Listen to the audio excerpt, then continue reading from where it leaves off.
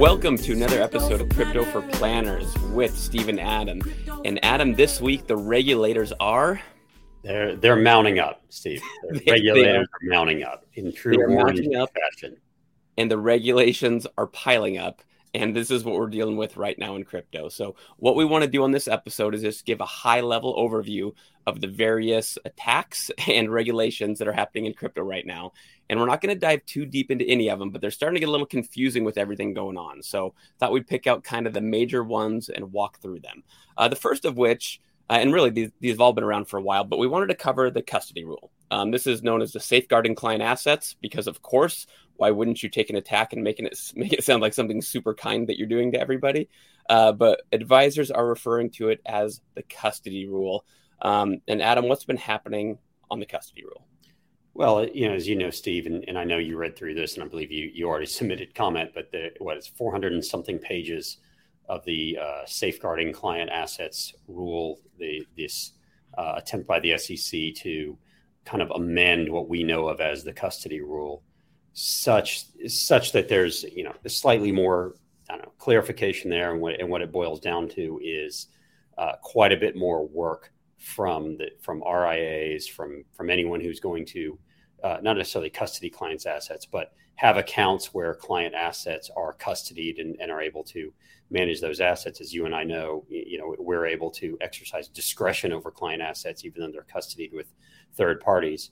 And so this is, kind of an attempt by the SEC to, as I said, make some more clarifications. But in reality, it's, as we've seen, enact kind of more onerous rules over it. But I'm going to let you go into it a little more detail because I know you read the whole thing and even commented on it. So we can talk a little bit about what new rules are going to be in place or proposed, and then how, what that's going to do in the crypto realm.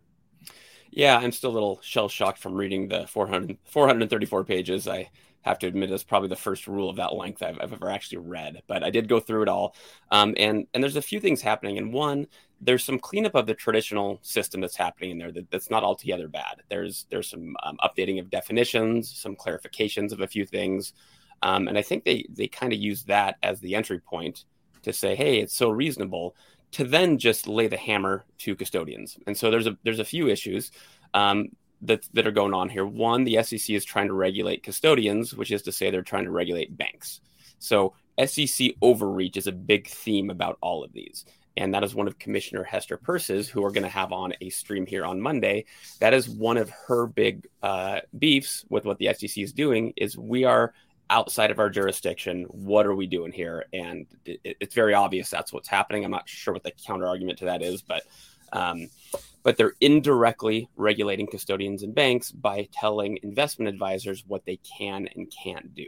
So they're limiting the types of of custodians that we can work with as investment advisors. And that's really frustrating. And basically that is a indirect or maybe even direct attack on crypto. Bunch of new requirements for investment advisors to do business. So that's what's happening on that front. And it's quite frankly, it's a little frustrating that they keep layering on more rules and regulations to what we have to do. And Steve, based on your reading of it, where is the SEC fitting in, so-called crypto custodians or exchanges to that rule? Where is it negatively affecting those, what we would, talking to something like Coinbase or Gemini? Where are they fitting into that rule? Yeah, I think what they're doing is they're raising the stakes. So for example, my firm had to make a determination, is Gemini a qualified custodian? So we did our research and due diligence. We determined that they were. And what that allowed us to do and allows us to do currently is then go trade our clients' crypto assets at Gemini and also build those accounts. They are basically making it nearly impossible for us to claim, or they're making it impossible for us to just say, yes, Gemini is a qualified custodian. Instead, we now have to have a written agreement with Gemini, and they have to provide all these written assurances that are really just endless red tape in order to do business. And so what that does is it will scare most every crypto exchange away from doing business with investment advisors and banks of holding in any capacity, because it won't be worth it for them to take on the liability and create the the bureaucracy to deal with all this red tape and all these regulations that are created to do business with a very uncertain and skeptical advisor market. So that's what we're seeing right now, and it's pretty frustrating. It seems, I guess the analogy I might give is if you ever read The Firm way back in the 90s, Yep. It's the equivalent of trying to I guess, regulate the mafia out of existence by getting rid of their lawyers. Right? If the mafia doesn't have lawyers to use, then they're not going to be able to move their money and have their agreements and everything. So you go after the lawyers, right? Yeah. So this is kind of going after the custodians, and therefore financial advisors, RIAs, cannot put their clients into crypto because the custodians are not valid according to the SEC, and therefore we can't help our clients. Yeah, great point. The Firm, that's the Tom Cruise one, right? The Firm is the book that eventually had a movie with Tom Cruise in it. Wait, yes. They made a book out of the Tom Cruise movie? They made a book out of the Tom Cruise movie. It's a little bit weird to read it after you've seen the movie. Absolutely. The next thing we're looking at is the SEC proposed rule to regulate exchanges. And this is a direct attack on crypto again. And just to lay a little background here, in the fact sheet and in the rule, the SEC actually says so-called DeFi exchanges, so-called DeFi. And if they weren't tipping their hand to what their intention is before, I think that's made it pretty clear. Right. And a lot of what's happening here, of course, the comment period was reopened recently and, discussed kind of at length. And so we will likely be, as Plainer DAO, likely be commenting on this as well. But part of the issue here is the ambiguity that we see here, that where the SEC is trying to regulate, again, so-called DeFi exchanges.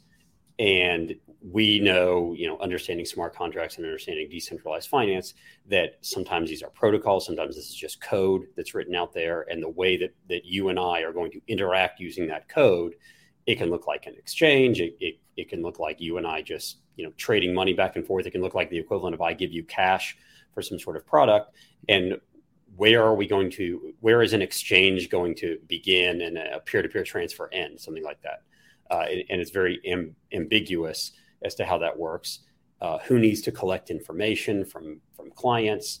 Are you going to make code that is literally just computer code collect information? Well, it's really hard to tell computer code what to do as an entity. And the ambiguity here and the obvious lack of understanding from the perspective of the SEC as to what decentralized finance is, I think. Yep. So our so-called regulators are trying to attack so-called DeFi. And luckily these commissioners have their so-called independence. So I'm sure it'll all work out fantastic on that front. And Adam, the last area here is stablecoins. And I think what's unique about this is that it's not so much the SEC is trying to dictate what's going on. Of course they are. But what's happening is the House has actually introduced a bill to regulate stablecoins, and it is in general pretty pro-crypto and pro-stablecoin. And then the SEC and Elizabeth Warren's anti-crypto army are fighting against this bill. So same attacks, but a little different battlefield on this one. And look, we have to applaud this. This is an attempt actually by Congress to say, here's the actual legislation. We want to pass something such that everyone will know what the rule is. This is not an interpretation of 80-year-old rules like the SEC is doing. This is, we're going to pass a new rule based on the technology as it exists today, based on how people use this today, somewhat based on old banking rules, as we've seen. But this is actually a much more positive step, in my opinion. At least the realization that this isn't going away. We need to figure out how to regulate it so that we can actually have stable coins, so that we can actually have a smart contract based dollar that we can program, that we can trade on chain, that can settle immediately, that we can have the transparency. This is actually, in my opinion, a relatively positive step that the House is going forward with. It remains to be seen, one, how long this will take, which I'm guessing is going to take quite a while, and two, what will the end result be? Will the end result be that there are so many encumbrances on the creation of an official stablecoin that it ceases to have any value? It ceases to add any efficiency that we like. That'll be a question. The other question, Steve, is, all right, let's say the U.S. has stablecoin legislation or stablecoin regulation. as we all know, crypto and DeFi works everywhere in the world. It works in, self-custodied wallets. I think the tough part for the U.S. and honestly for any jurisdiction, for any geographic jurisdiction, is how are you going to regulate something that doesn't exist in any one country? Yep. I think, yeah, exactly. And I think it's a losing battle. And you look at all these together, right? And advisors are sitting here, we follow this stuff and we're still a couple days behind on keeping up with everything that's going on. I have a lot of reading this afternoon, and as do you, I think, and so you get to this point where it's like, well, what's the point, right? What's the point of trying to get involved in this? And I remember the first time I let a wholesaler for structured products into my office, and sitting there just talking about all these CD linked notes, links to these made up indexes and all this stuff. And it's not like I couldn't break down kind of what was happening, but about 10 minutes in, I'm like, why? Yeah. So it's like it's like an indexed annuity, but not. And then it's like a bond, but not. And then it's all these, it's just so much complication. I'm sitting there thinking, why? Like, if these become necessary, I'm sure I'll hear about it by somewhere more mainstream here shortly. And I worry, not worry. I don't blame any advisors for feeling that way, which is with all this uncertainty and everything under attack, and the SEC is probably not at the top of the list of people I should piss off. Why would I even get involved in crypto? And that's a question. That's something we're seeing from a lot of advisors right now is, why am I going to do this? And there was a lot more, why am I going to do this, of course, several months ago when the market was way down, when, shortly after FTX. And there was so much negative sentiment, not only from debacles like FTX, but also because the market was so far down. Now the market has picked back up. There's still some regulatory uncertainty. And for financial advisors, I completely understand, is why am I going to get involved? If something can be deemed a token, and you and I haven't even talked about the hearings for the SEC yesterday, that, as you and I are recording this, the hearings, the congressional hearings where Chairman Gary Gensler was brought in to testify, in which case the Republicans were absolutely, lambasting him. And then the Democrats were kind of praising him for the work that they've done at the SEC. I can see why financial advisors would be a little bit up in the air. Why am I going to take the time to learn this? I'm just going to wait for clear legislation and regulation. And so you and I are here to go, okay, why should people learn? Why should financial advisors learn this at all? Yeah. At this point, when we don't have clarity. Yep. No, and that's fair. And there's not a lot there, and it's totally understandable, right? We are a conservative group by nature because there's so much regulation, and because there's so much at stake with our client assets. Luckily, there's a big core of us to push this forward who do want to experiment and who are willing to tangle with the SEC to a certain extent. And don't get me wrong, that's not desirable at this point, but it might be necessary, right? There might have to be a few William Wallaces among us at some point to see what happens here. But also, I guess the other thing I would throw out there is a lot of advisors still view it as crypto yes or crypto no, instead of, shouldn't you dip your toe into something that's clearly part of the future, or at the very least very interesting? And so, I think I'd go back to something that we used to tell advisors a while ago, Adam, which is we're not saying you have to blast out a newsletter article to all your clients saying, hey, I'm a crypto advisor now, or it's not like you have to start moving millions of dollars, but with a little bit of your own money or some of your good clients, can you start to learn this and what it's like and what it means to be in this? I guess that's the pitch I would make to those advisors who are wondering if it's worth the hassle, but still have some interest here.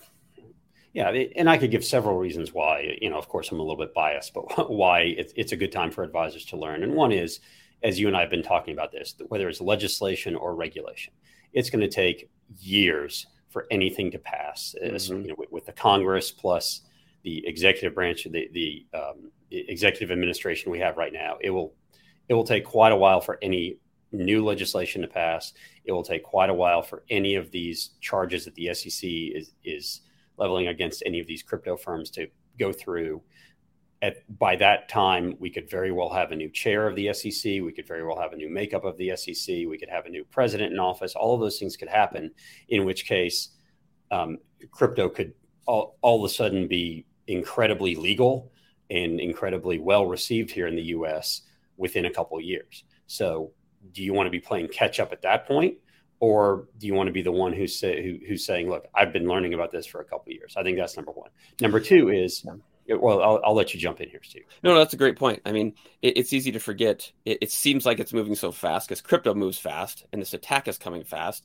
But this Grayscale suing the SEC that was all the news, I don't know, 3 months ago, longer, is just winding its way through the courts, right? It's just taking time, and Coinbase is suing it, right? And they're about to, and these things take time, and you forget about these big things that are a huge deal, and then they actually enter the legal process and they kind of stop or go in slow motion. And in the meantime, crypto moves on, the financial system moves on, everything just keeps going. So are you just going to completely say, well, I'm going to wait until all of that is complete and I know exactly how this fits? Or are you going to start to learn about it now? The other thing, Steve, is other geographic jurisdictions in the world are actually creating legislation and creating regulation. Europe is voting, I think, today on their MiCA rule. Dubai is obviously moving forward. Singapore, Hong Kong, Japan, other places in the world are all moving forward with crypto. So the U.S. is either going to be an island, in which case we say very little of this is going to get in, and therefore the rest of the world is going to be transacting financially and economically, and we're not going to be a part of it, or we're going to be playing catch up, in which case other people in the world are going to be able to transact, and we're not, and we're going to have to go, all right, tell us again how we're able to participate in that system. Either way, I feel like U.S. investors are going to have to invest in it, or want to invest in it at some point. And as an advisor, you're probably going to want to know about what your clients want to invest in.